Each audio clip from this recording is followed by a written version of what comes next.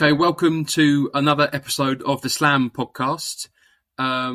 We are talking the day after, for us UK fans, on the day of the end of the US Open.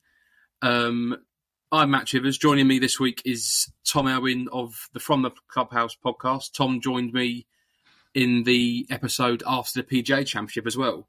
So Tom clearly specialises in just post-major podcasts. Tom, how are you? I'm good, mate. I quite like my role, actually. I just turn up for the big ones. There's quite a lot to get through, isn't there? It was an odd experience. Was it your first ever East Coast major as a journalist? I think so. Well, where has it been recently? Last year was okay. That was in New York. That was okay. And then what was Torrey Pines? That was John Rahm. Can't really remember covering that one. Well, it's a disaster. It's West Coast rather, isn't it? It's just a disaster, isn't it, from a time zone point of view? Yeah, not good. No, it was awful. Have you been playing any golf in amongst all this? No, I haven't. I went to Trafford Golf Centre last week and hit some balls, but I don't know if you've ever been or if you go regularly at all. It's the busiest place in the world. It is really good. Like, there's so many bays and there's 2 tiers and. But annoyingly, because now you used to pay for your balls and then pay for an hour of top tracer, I think. But now that's just all part of the package. So I paid £12 for 80 balls, and then as long as I wanted on top tracer. So I was going to do my yardages, sort of hit 5 or 6 balls with each club, and then take down the average yardage. But the top tracer wasn't actually working, which is a bit annoying because. It's obviously what you pay for as well, and it wasn't working. So it was quite chaotic as well because you get people that aren't really golfers there that rent like those drivers with yellow shafts, and there's all sorts of banging noises and balls hitting the roof and things like that. That's pretty committed doing your yardages. What's happening there then? I did it in like December as well. Jesus. But obviously the ball's travelling a bit further in the summer, so I thought I'd redo them. But yeah, I was a bit annoyed because I was starting with my 58-degree wedge, and the top tracer wasn't picking it up. Yeah, I was really quite frustrated because I wanted to. Well, I'm trying to play more and more golf. I played it a few weeks ago. My last round was at Hoylake. I often go there with my flatmates. It's actually all right. I think we paid £10, and there was nothing wrong with it. It's a very decent 18-hole course at Hoylake, and then there's the 9-hole course as well, the academy. I'm more interested in your Trafford Golf Centre experience. It's like a finishing school for YouTube stars, isn't it? It's spawned Peter Finch and Rick Shields, no less. And is Matty Farah on Facebook as well? No, Facebook, YouTube. Yeah. He was definitely there as well. Yeah. So if you want to be a YouTube star, you basically have to go and work at Trafford Golf Centre. Yeah, but you played in Golf in Ireland last week, didn't you? That was 2 weeks ago. I've been doing all sorts of golf. It's hard to know where to start. Tell you what, first of all, I'm going to do is I'm going to out your old colleagues from Golf Magic as the shysters that they are. Right, what is that then? I played in the Ping Media Cup last Thursday, which was a great occasion at Gainsborough, where we played the Carston Lakes golf course. National Club Golfer were the defending champions. This was 10 years ago. It doesn't happen that frequently, the Ping Media Cup, that is. Anyway, Dan and I won the event 10 years ago, so we're invited back to defend our trophy. But we were pipped at the post by ex-sports pub employee, ex-NCG employee Christian Maiden, and your ex-colleague from Golf Magic. But I can tell you for nothing, there's a lot of controversy about Maiden's handicap, because the last time he played here, he was claiming 5. And he played off 10 in the Ping meet. Exactly. God. Did Alex, was it Alex that played with him? It was Alex, yeah. Yeah. He's a very, well, I've never actually played with him, but he's a decent golfer, I think. He's sort of 4 or 5, I think. He's a strapping lad as well, isn't he? Sort of Teutonic. Yeah, hits it a long way. So that was one thing I did last week. The other thing I did was play in the Yorkshire Team Championships, which is this absolutely unbearable format of 36-hole scratch medal, team of 3, all scores to count. All scores to count, wow. Absolutely brutal. It was at Driffield Golf Club, which was basically set up like a US Open venue, so we can sort of segue into that. Lots and lots of stakes, shall we say. very fast greens, lots of tucked pins, and some very high scores. What did you shoot? There's no need to dwell on that, is there, Matt? All right, I'm sure it wasn't that bad. The way it works is that there's 18 teams. The top 6 teams qualify for the next division up in a couple of weeks' time. 6 teams get relegated for next year, and 6 teams stay where they are for next year, and we got promoted. Oh, well. Details such as I was the worst of our 3 golfers can be left to one side. I feel like on your podcast, I feel like you're quite modest about your golf, but you are pretty decent. So the other 2 golfers on your team must have been pretty decent as well. I think you'll find it's self-depreciating. It's not modesty. It's kind of it's like a self-defense mechanism. Yeah.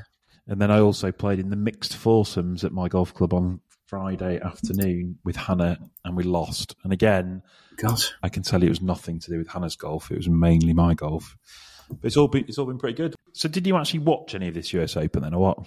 So I watched quite a bit on Thursday and Friday. I was dead keen to watch it. I was desperate to watch it. I was desperate to stay up. I was deliberating staying up, but in the end, I'm sort of pleased I didn't actually. Why on earth was it all on so late?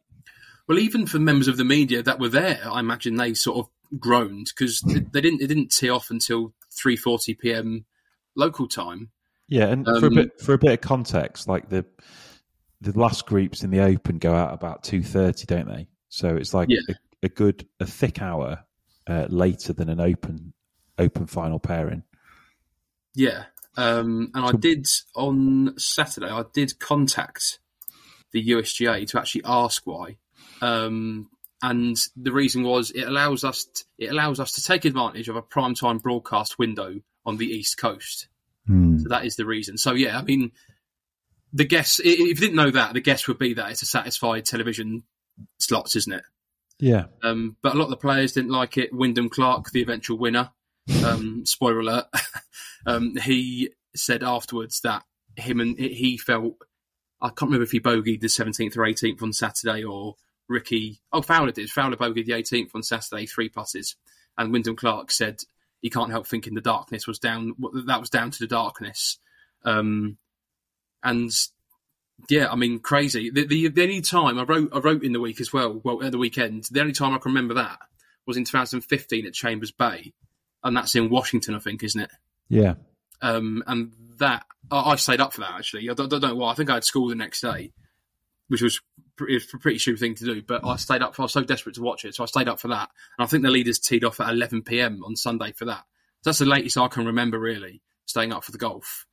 And that was actually really exciting because Jordan Spieth won, then Dustin Johnson absolutely blew up on the 18th, didn't he? If you remember, it was pretty amazing. Yeah. So I just think that I kind of get it. Like you want things to be timed for your biggest TV audience, but I mean there are people in other parts of the world, and there has to be a limit, right? I mean, even from an operational point of view, I think the Saturday tee times were slightly later than the Sunday tee times, obviously to allow for a playoff or whatever. But you can't risk your leading group finished in the dark, and that bearing in mind is without anything going wrong. Like obviously they have very accurate weather forecast and all the rest of it, but any number of things could have gone wrong that meant things were delayed. So it feels like they left themselves absolutely no slack, and they left all of us over here in Europe kind of red-eyed and wondering what's happened to the US Open. Very, very, very sort of frustrating experience. I can't imagine. Yeah, I can't imagine many. Well, I mean, I don't know anyone who would have bothered to stay up to watch it. I think the tactic would have been, if you did, was to set an alarm and like get up. But even then, you're missing a massive chunk of the golf, aren't you? Yeah. So yeah, it was completely just unideal for UK golf fans. It'd be amazing to see what the Sky viewing figures were, particularly on the Saturday. Right, yeah. People. I mean, well, I don't know really, because people right enough might have stayed up on a weekend night to watch it. But I mean, people have got jobs to go to and stuff, haven't they? So just very, very peculiar thing. No, I was very tempted to stay up and go all the way through, because I was before it all started on last night. I was really excited about it because you had sort of Wyndham Clark, who hadn't won before, and then Ricky Fowler was back, and then you had obviously the McIlroy story with Scheffler, Dustin Johnson, sort of just in behind as well. But in the end, it wasn't actually. When I woke up, I was texting my mates last night, and I said, if I wake up and Rory McIlroy hasn't won, I'll be absolutely stunned, because it was just a 2-horse race, wasn't it? Well, that's what it became. That's what it seemed like it became. And obviously, with no disrespect to Wyndham Clark, you'd obviously fancy Rory McIlroy to come out in a 2-horse race against Wyndham Clark, but no, an amazing performance from the new world number 13. Before this, he'd never finished in the top 75 of a major. Came tied 75th was best ever finish. So he's 29 years old. He turned professional in 2017. So to be fair, he's only been around on the PGA Tour, or in the professional game for 6 years. So a relatively short time. He's played 137 events in the PGA Tour. He'd only ever come runner-up once, third place once, and last month was his first win on the tour, the Wells Fargo Championship. So you could have been forgiven for thinking that he'd have a good week, but to actually win the US Open was pretty incredible. He hits it an absolute mile.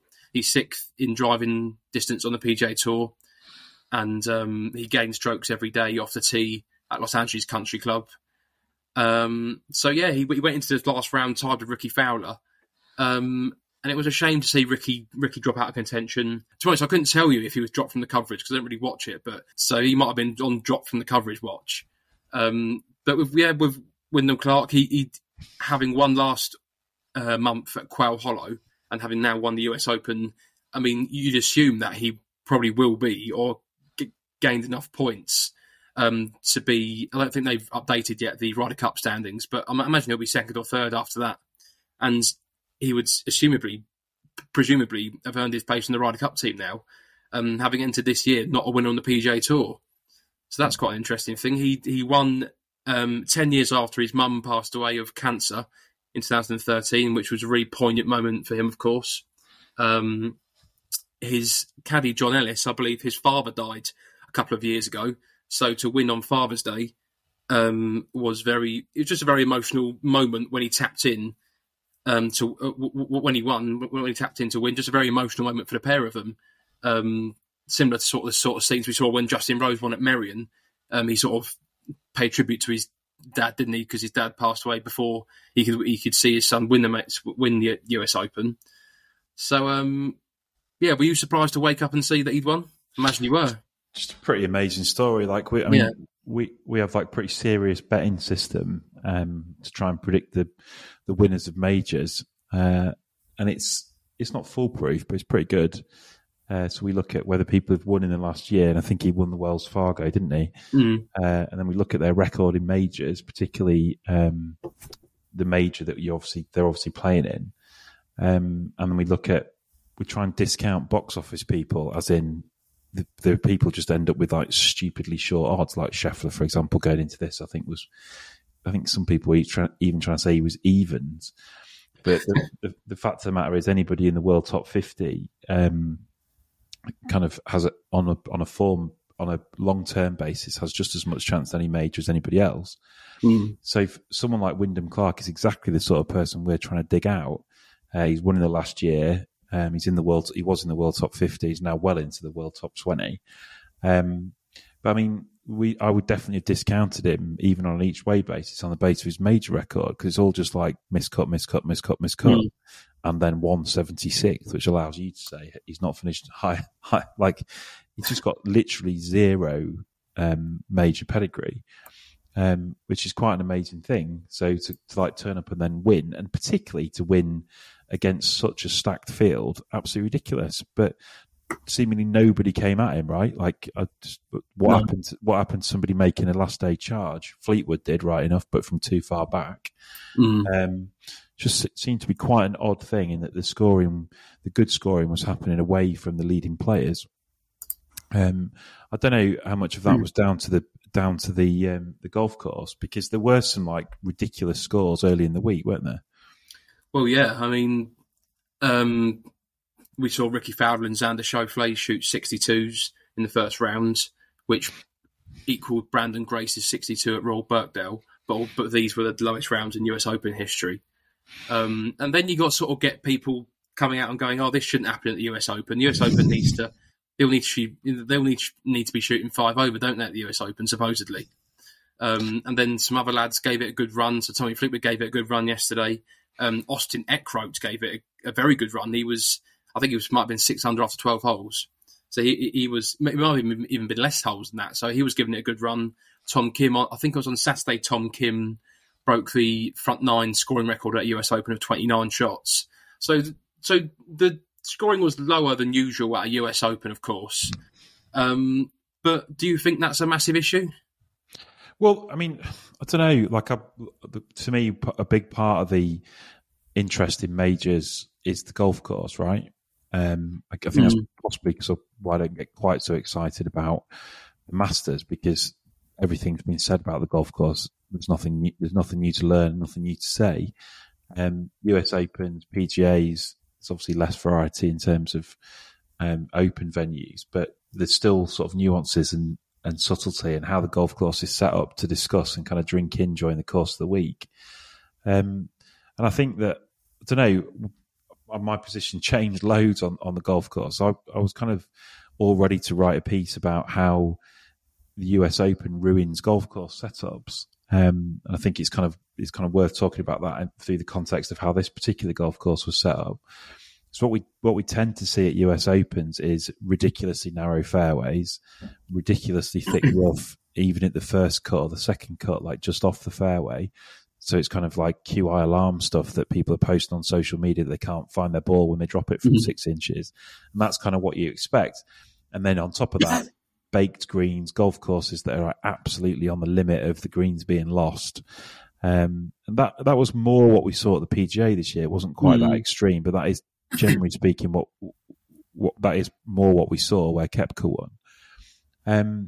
And I think that when you get US Open setups like that, it's a little bit like Augusta syndrome in April in this country, where we see this kind of pristine golf course, and then we turn up our golf course on the 1st of April and expect golf courses in this country to be just as green, the sand to be just as white, and everything's just as perfect, and it never is. And I always think the US Open, the way the US Open is set up, or the way the USGA have traditionally done it, is that it's got to be this brutally hard test of golf. And I think that then that feeds into how often golf courses are set up here for like run-of-the-mill club events where people think that hard is good, right? So for the big events of the year, they'll try and get the greens as quick as possible. They'll tuck the pins. They'll grow the rough in a little bit. And we kind of grow up with this narrative that golf is supposed to be difficult. I'm not sure that's especially helpful for your average club golfer or for the casual golfer or for people trying to get into the game. And I'd have this argument with people, like I discuss this a lot with people in my golf club, and they say, yeah, but they're the best players in the world. And yeah, it's supposed to be this absolutely sort of the truest test of golf. And I kind of get that, but I still don't think it's a particularly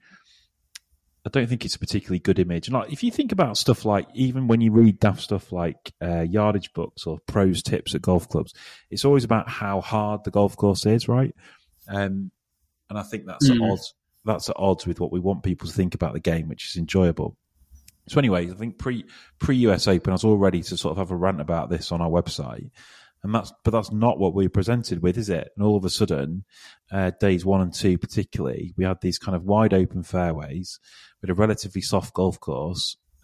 Certainly on the first day, I thought we had pretty soft pins. They tried to change that on Friday and into the weekend. And then we got these like really, really low scores. And all of a sudden, the story is the opposite. Is the US Open losing its reputation? Has it lost its teeth? Blah, blah, blah, blah, blah. And I think there'll be some people that tell you that the golf course was set up too easy. I'm like properly torn by it, because to me, this kind of giving people width off the tee and trying to restore kind of angles and being able to hit into the fairway, but into the right part of the fairway, is kind of exactly how a golf course should be set up. For that to work, obviously, you need the golf course to be kind of firm and fast, because you need the golf ball to be running out of position. And you need the ball to be moving when it's on the green. I think Steve was writing something on Friday about, is the golf course too easy? Has the US Open lost its teeth? And I replied to him saying, well, let's just see what happens over the weekend if they let the course go. But it never, ever felt like it had got to that really kind of fast and firm underfoot conditions that they kind of needed, I think, to to make it interesting. And I think then what happens is that you end up with tuck pins, and you end up with a scenario a little bit like we ended up with at St Andrews last year, where the golf course is kind of defended on pin position. And for a lot of people, that means hitting into the fat part of greens, two-putting a lot of greens, and you get a lot of pars, right? Because people are not willing to take pins on. People might bomb a few putts in from 20, 25 feet, but realistically, it's a game of patience. And that perhaps leads to quite a one-dimensional tournament, and that's maybe what you saw. And that's kind of out with like some quirkiness that perhaps we don't appreciate watching on TV. But there was some pretty obvious random stuff going on in terms of like big side hills, blind shots. There's a par 3 playing at 70 odd yards, whatever it was, which is just weird. There's a couple of like very, very oddly positioned trees of that par 5 on the front 9 where they're all trying to like bend it around a tree. It's like, it doesn't feel quite right to me. Like I say, I wouldn't want to say too much because I didn't actually see that live, but I think you could take a lot from it in terms of what you could see on TV. And the players didn't like it particularly, did they? No, some of them didn't. Brooks Koepka, although he admitted that he's won on golf courses that he doesn't like before, he didn't actually identify them or name them. But he said that he has won on golf courses that he hasn't liked, so he wasn't making any excuse. But he did say he doesn't like. He's not a fan of the place. He doesn't like some blind tee shots. He alluded to some scores being made, like Dustin Johnson made an 8 on the second round, I think. And he said that wasn't normal. Things like that aren't normal. Matt Fitzpatrick said it wasn't his cup of tea. He also alluded to the blind shot element of the golf course. I can't remember who else. It might have been Colin Morikawa who made a comment caught on camera as well. But I can't remember. But yeah, I think I don't know. From viewing on the TV, I thought it looked a brilliant. I thought it looked a really, really good golf course. The famous Barranca that was being mentioned. I actually wrote a piece on the Barranca. I wrote a piece called "What is a Barranca?" because I'd certainly never heard of one before this week. That ran through the majority of the front 9. I thought it looked quite a fun golf course. I don't think. Although the short par 3 15th made up, you could argue that made up for the 2 longer ones. The 2 longer ones are a bit silly, to be honest. 299 yards, I think it played one day. I know it was downhill, but I don't know. I think that might have been taking the brutality, the reputation that US Open has to the limits there. The 6th hole was really fun, I thought. The drive pool par 4, where they were going over the tree or they were laying up. It was quite interesting to see the fortunes of people who laid up and who went for it. We saw that Alejandro Del Rey from the DP World Tour nearly make a hole-in-one, about 2 feet from making a hole-in-one. And I didn't really enjoy sort of seeing people criticise the golf course after the first few days because of how it wasn't that difficult because of the scores. I thought some of the comments I saw on social media were a bit cringy. It's got to be low, it's got to be tough, and sometimes the weather just doesn't behave itself. If I think we saw more of a US Open venue that everyone wanted to see at the weekend, where it was quite dry. In the last round, the top 3 in the leaderboard didn't all shot level par. Ricky Fowler and Xander Schauffele, didn't cover themselves in glory at the weekend. You could argue, however. Fowler was 8 under after the first round and finished 5 under after 4 rounds. Schauffele finished 3 under after 4 rounds. So I think we saw more of a US Open venue on the weekend. Yeah, but I think because they let the course go, right? They let it dry out, and it needed a bit of wind probably to like really make some of that firmness kind of a big factor. I just thought it was, I don't know, like it was. There's a golf course here called Broadstone, which is an absolutely beautiful place to play golf. It's a GBNI top 100 course. I think it's certainly in the top 100 courses in England. And there's a couple of courses in Holland, which people would say are links courses. They're not really, but they're by the sea, where there's an awful lot of elevation change. And I thought that was the case here. Like it just, like the players never criticise PGA Tour venues right enough because they're kind of like set up because it's people playing for money and all the rest of it. And it's kind of set up with there's a big degree of player experience and fairness in mind, and they kind of like want to know that they're going to get a fairly similar challenge week in, week out. Like they're kind of almost specified in terms of how they set the courses up. The way that majors set up, there's much more latitude from the rights holders, and they obviously are trying to create something that is distinct and memorable and a unique test for their particular major in that particular week. And I think the preparation that went into LA Country Club has like been going on for like almost a decade in terms of trying to grow the Bermuda out and all the rest of it. Just thought there was some stuff where you just kind of like scratching your head going, really, at a major? Like stuff like 13 where the ball was basically ending up in the same place the whole time. Yeah. And that there were people like landing in divots like pretty routinely. And you get this stuff at the old course sometimes, like on holes like 7 into the corner before the par 3/8, where the kind of layup basically puts you in the same spot the whole time, just in front of the 11th green.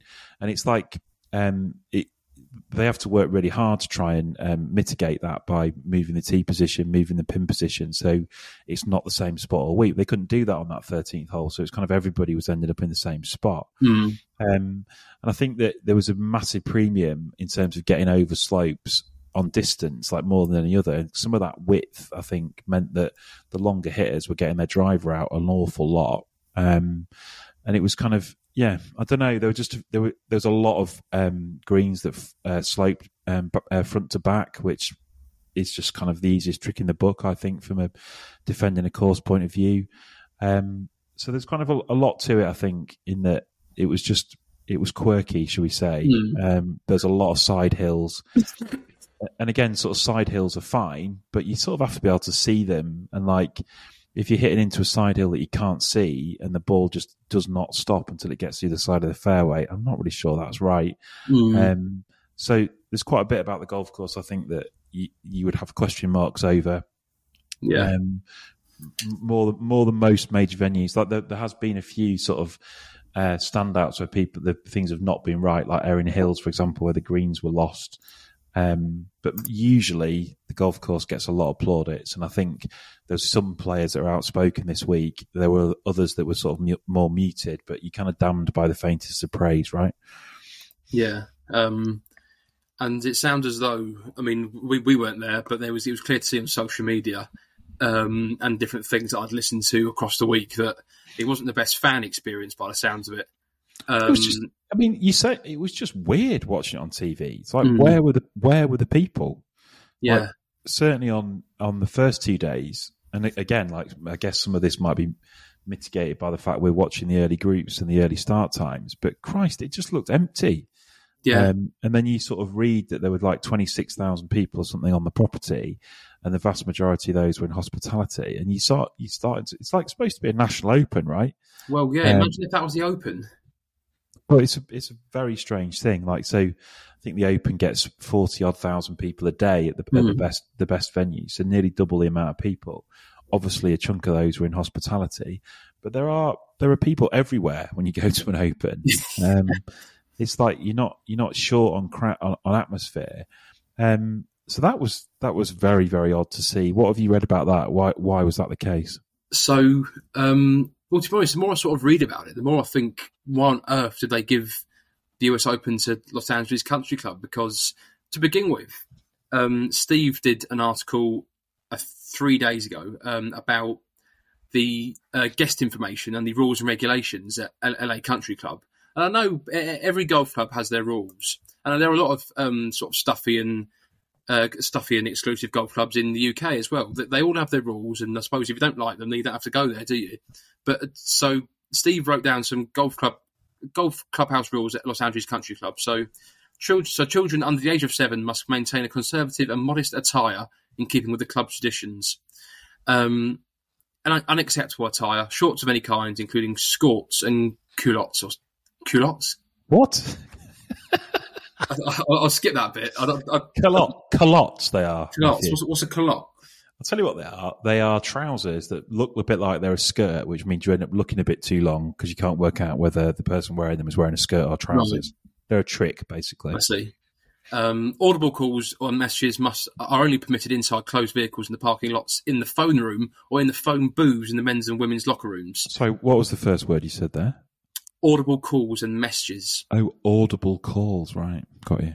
Are only permitted inside closed vehicles in the parking lots, in the phone room, or in the phone booths. And to cap it off, Steve said, if the use of technology is not specifically addressed in this policy, then it is not permitted at the club. You can read more about stuff that Steve wrote on our website in the club section. But again, I suppose a lot of them things are tolerable. If you go to a club and don't like its rules, you don't have to go back there, do you? But I think that sort of, and it is, if you go on the website, there's not a lot of information about sort of green fees. There's no information about green fees and things like that. It sounds like a very difficult place to get on. I don't think there's any green fees, Matt. No, well, no, there isn't. That's what I said. But I just think that attitude at the golf club, I think that resonated in the crowd and resonated in the access to the event.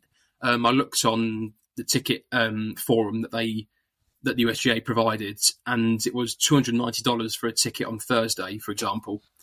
Whereas at the Open, I think it's only about £100 for a Saturday or Sunday ticket.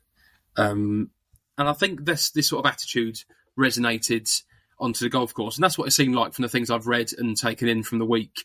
It's very corporate open. A lot of tickets were made available to members, well, obviously. And then, but there are a lot of corporate tickets, a lot of sort of hospitality tickets, and just location of the course. I think in Los Angeles, surrounded by millionaires' houses. Often got mentioned on TV that Lionel Richie's house overlooked one of the greens. You could see the Playboy Mansion from the course. So just the area and the atmosphere at the golf club was never going to create an atmosphere worthy of a major championship, I don't think. I mean, what would you compare that in the UK? Like, what course would you compare holding an Open at in the UK compared with the LACC? Well, I mean, it's like properly in the middle of Los Angeles, right? Yeah. Los Angeles is like notoriously bad to get around. The closest I can think is Royal Wimbledon in South London. I mean, if you're looking for somewhere that's like right near the city, plenty of hills, quite small property, stupidly private, and the traffic around it is absolutely horrific. And also, like, the type of fan you're going to get in that sort of area is not going to be boisterous. Like, if you think about like the difference between, I don't know, having an Open at on England's Gulf Coast at Birkdale, where you're getting like locals who are like sports fans, right?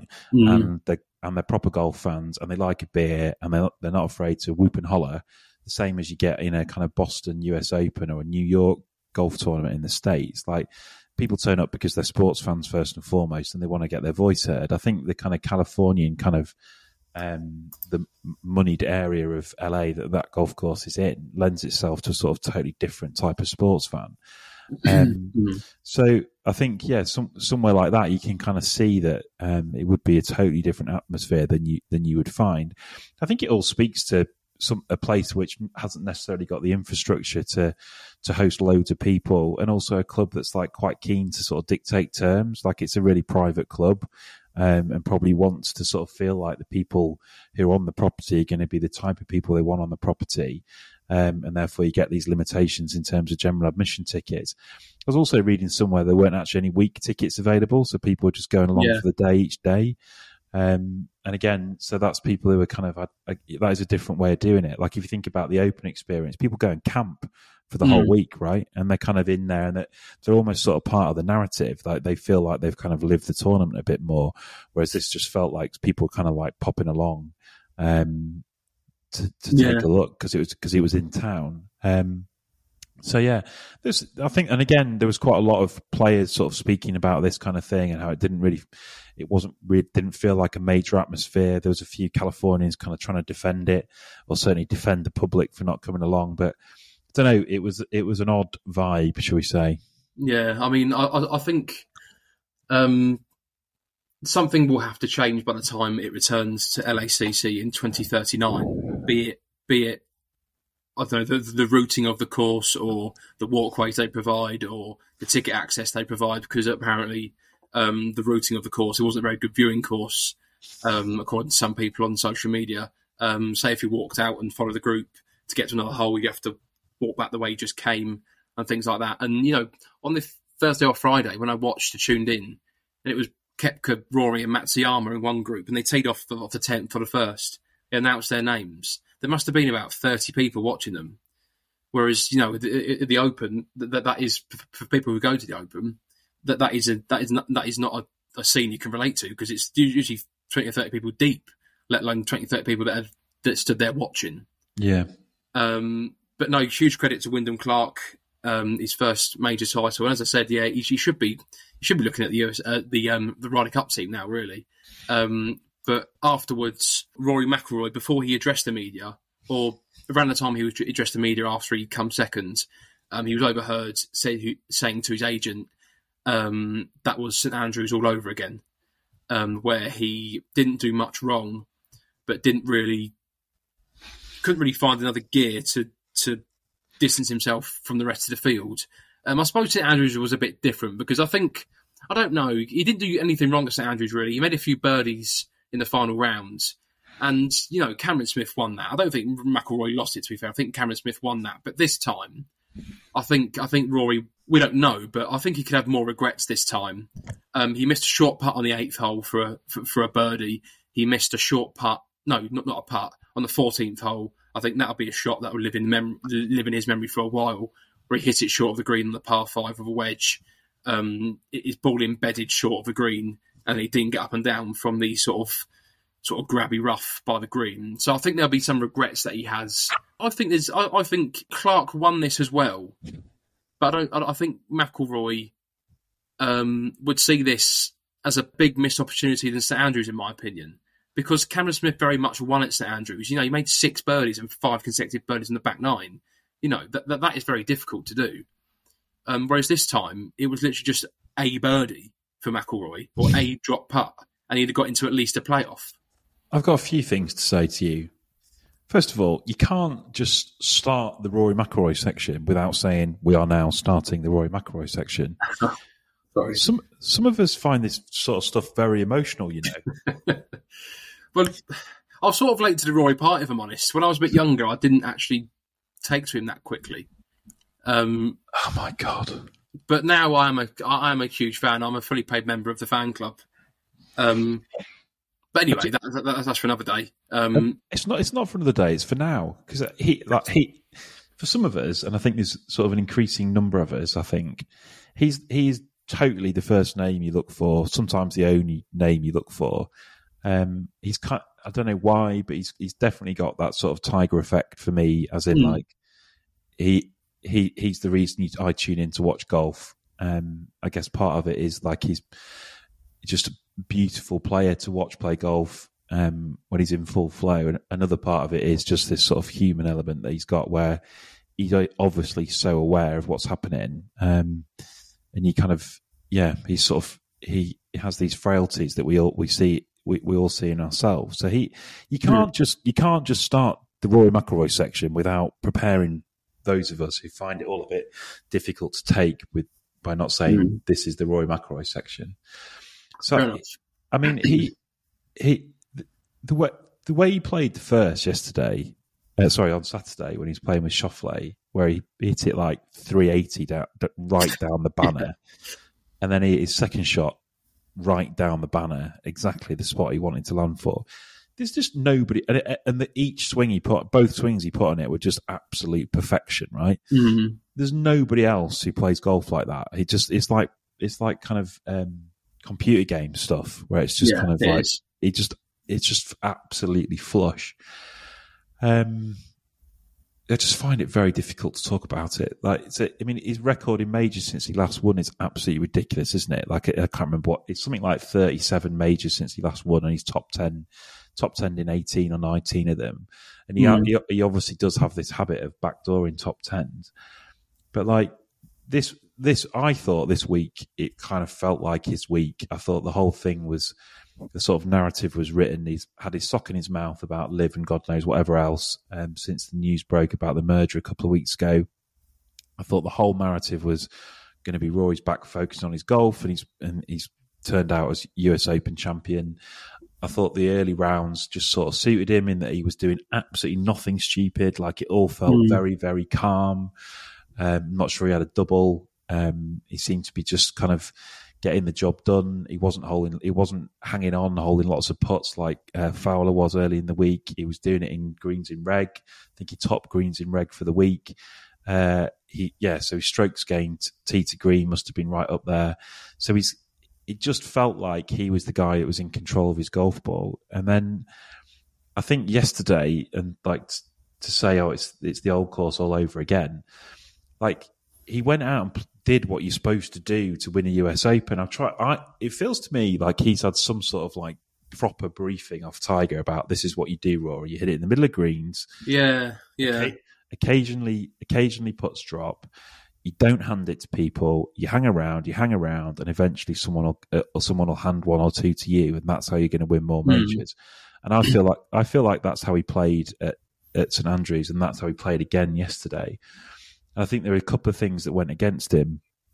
First of all, the course setup and the idea of hitting into the middle of greens, both yesterday and at St Andrews, meant that you were going to be quite a long way from flags, and you were going to be hoping for a putt to drop. Then there's a couple of like more self-inflicted things. I think Tiger in his pomp yesterday would have probably played a very similar round of golf, but he would have cashed in on the par fives. So I think Rory birdied one, bogeyed one, and parred one. If that becomes 2 birdies and a par, then he's 3 shots better and he wins the tournament. And those are the sorts of margins that you're talking about.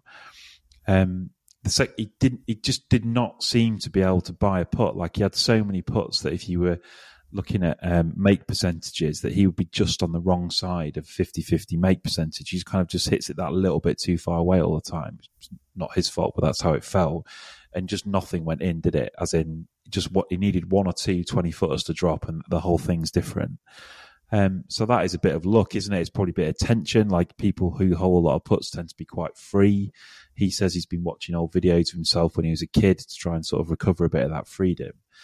And then the sort of final thing on it is that Wyndham Clark did the thing. He made 2 bogeys on was it 15 and 16 or 16 and 17, which is what the Rory McIlroy, what the kind of number 1 player in the world, what the world top 5 player is waiting for. The guy who's got the major experience, who understands how to get things over the line, is hanging around and waiting for the sort of Johnny-come-lately, less experienced golfer to make those late mistakes. And he fucking did. It's like, well, here you go. This is your chance, Superman. And he just didn't fucking do it, did he? Yeah. In fact, he did the opposite and made his bogey at exactly the wrong time. And it's just, oh God. I mean, like, he is with, I think is he my favourite golfer of all time? I think he probably is, because I just think throughout his career, he's been a man apart in terms of how he presents himself. He's always spoken his mind. He's not been afraid to change his mind. You always feel like you're getting the real him, like even back to, early comments when he was talking about the Ryder Cup being an exhibition match, which obviously he's now totally rolled back on at the last minute of tears on the green. He's obviously been right at the front of this live debate. Just through his whole career, I think he's just been a sort of man apart, and he's had this golf game that is kind of it's more luxurious, shall we say, than anyone else to watch. Like, the other players who've dominated for a period, like God knows how Spieth did it, by holding a lot of putts, basically. Koepka does it in this sort of metronomic kind of Iceman way. And the pair of them have both been kind of like dominant for a period. And McIlroy was like that, but it's always just felt like McIlroy's best golf is kind of better than anybody else's golf. And I still feel like that. And I'm definitely going to back him for Hoylake. Yeah, Hoylake is I don't think I've ever bet on Rory McIlroy to win a tournament. And to be fair, I've been right every time in terms of majors.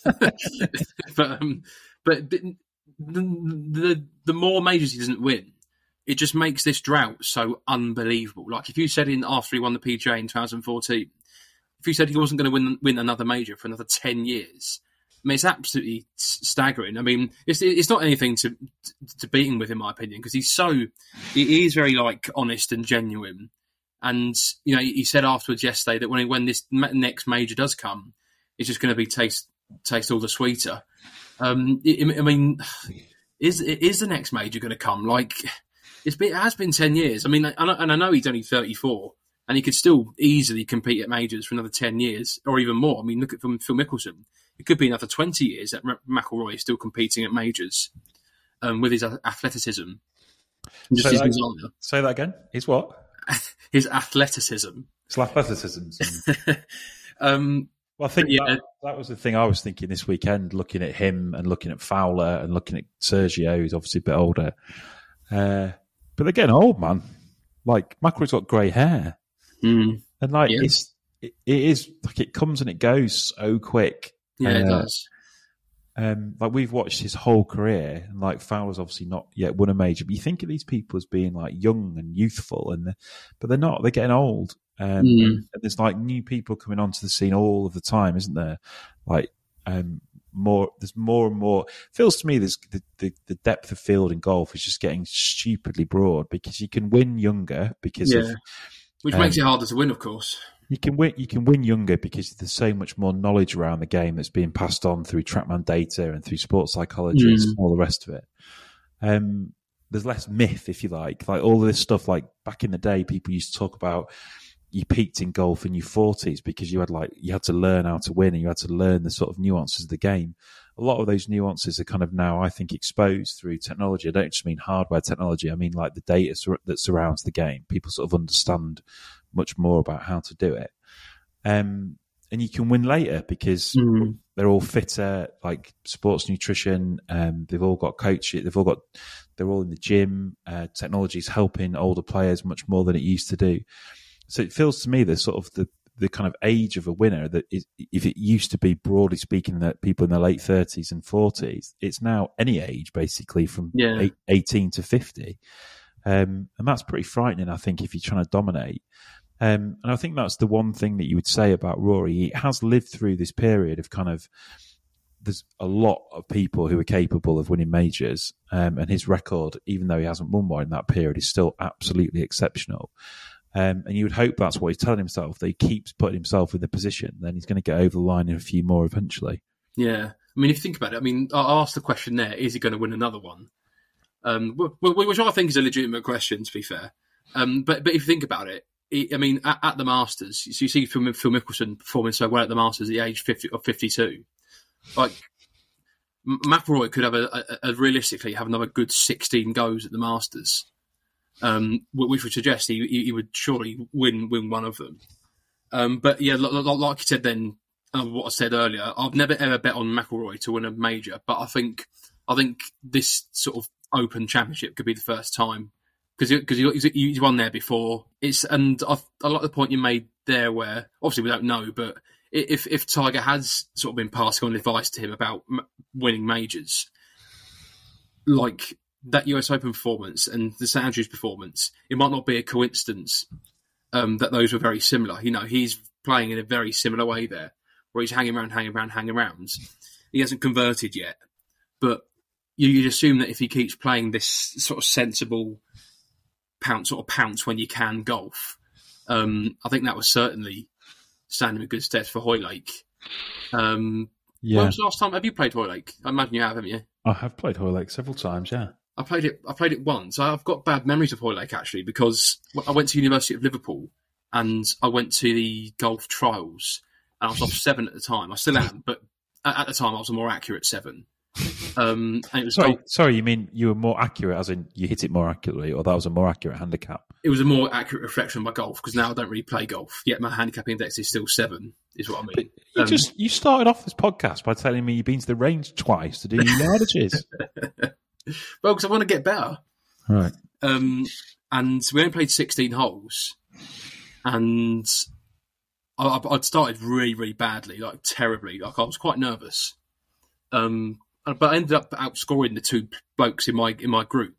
One of them was the second team captain, so obviously he was going to get chosen. Fair enough. But I outscored the blokes in my group, and I outscored another lad that I knew got onto the team.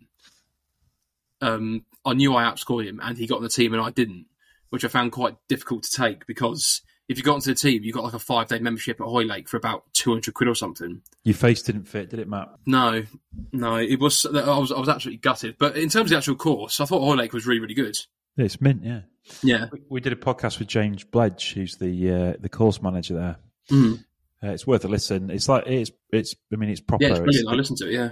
It's an old racetrack, so quite a big portion of it's on very flat land, and then there's 7 or 8 holes that are strung along the dunes.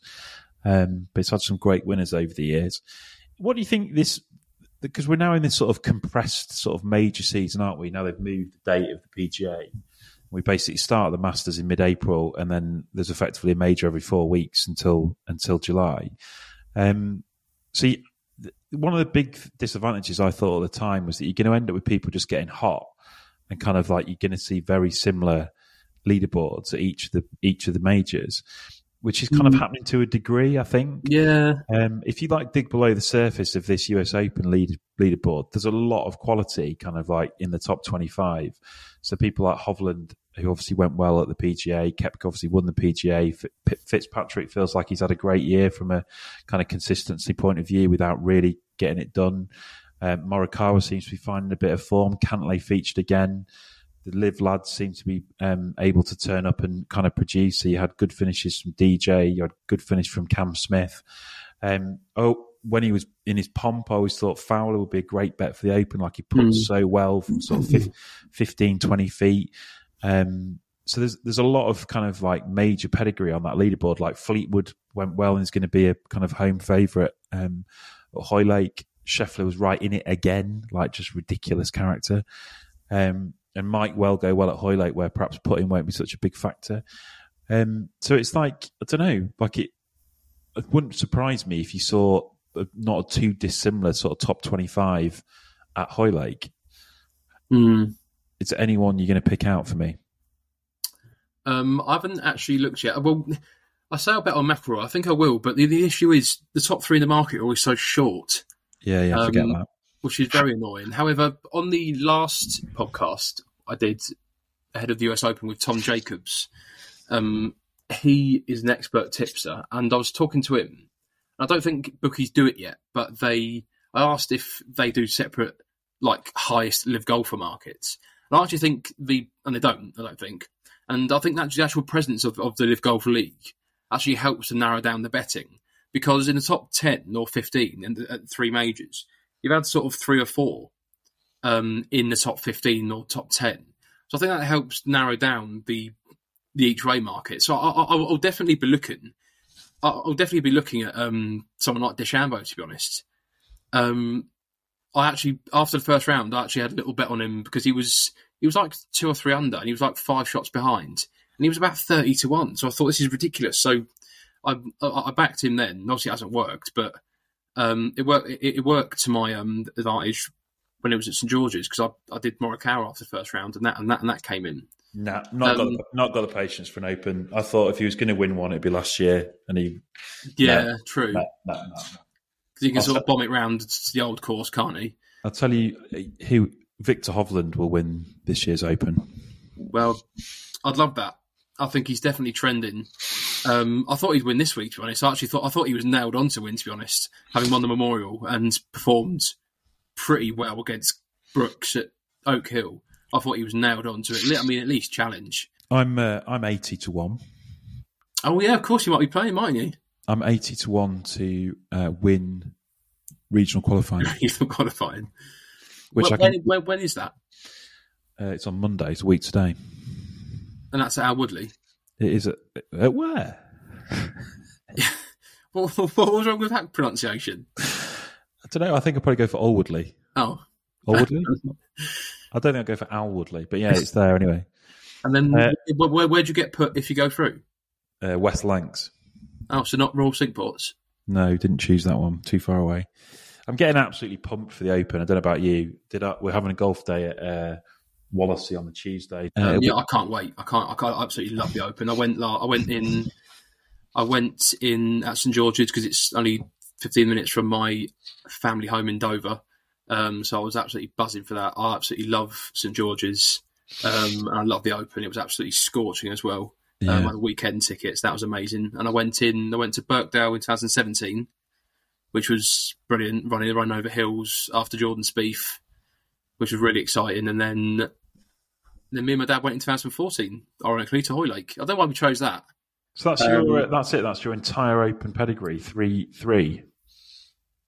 And I went in 2011 to St George's as well. Okay, Darren Clark. Gosh, Darren Clark. I didn't really appreciate Darren Clark winning though, because I was 13. Yeah, 13. So I didn't really appreciate how sort of special it was that Darren Clark won. I was probably rooting for Dustin Johnson or Ricky Fowler. You're really not very old, are you? No. To be fair, I've actually been to the Open a good amount of times for my age. I should definitely mention as well that the podcast is obviously in partnership with Callaway. No Callaway player won the US Open this week, but they have obviously enjoyed a massively successful season, and I'm sure I'll be mentioning them again in the winner's circle next week. So thanks for joining me, Tom. It was Steve's turn last week. It was your turn this week. And we should have a few more interviews coming up with players on the podcast soon. There's plenty to look forward to on the Slam. Cool. Right, I'll see you later. Okay, cheers, Tom.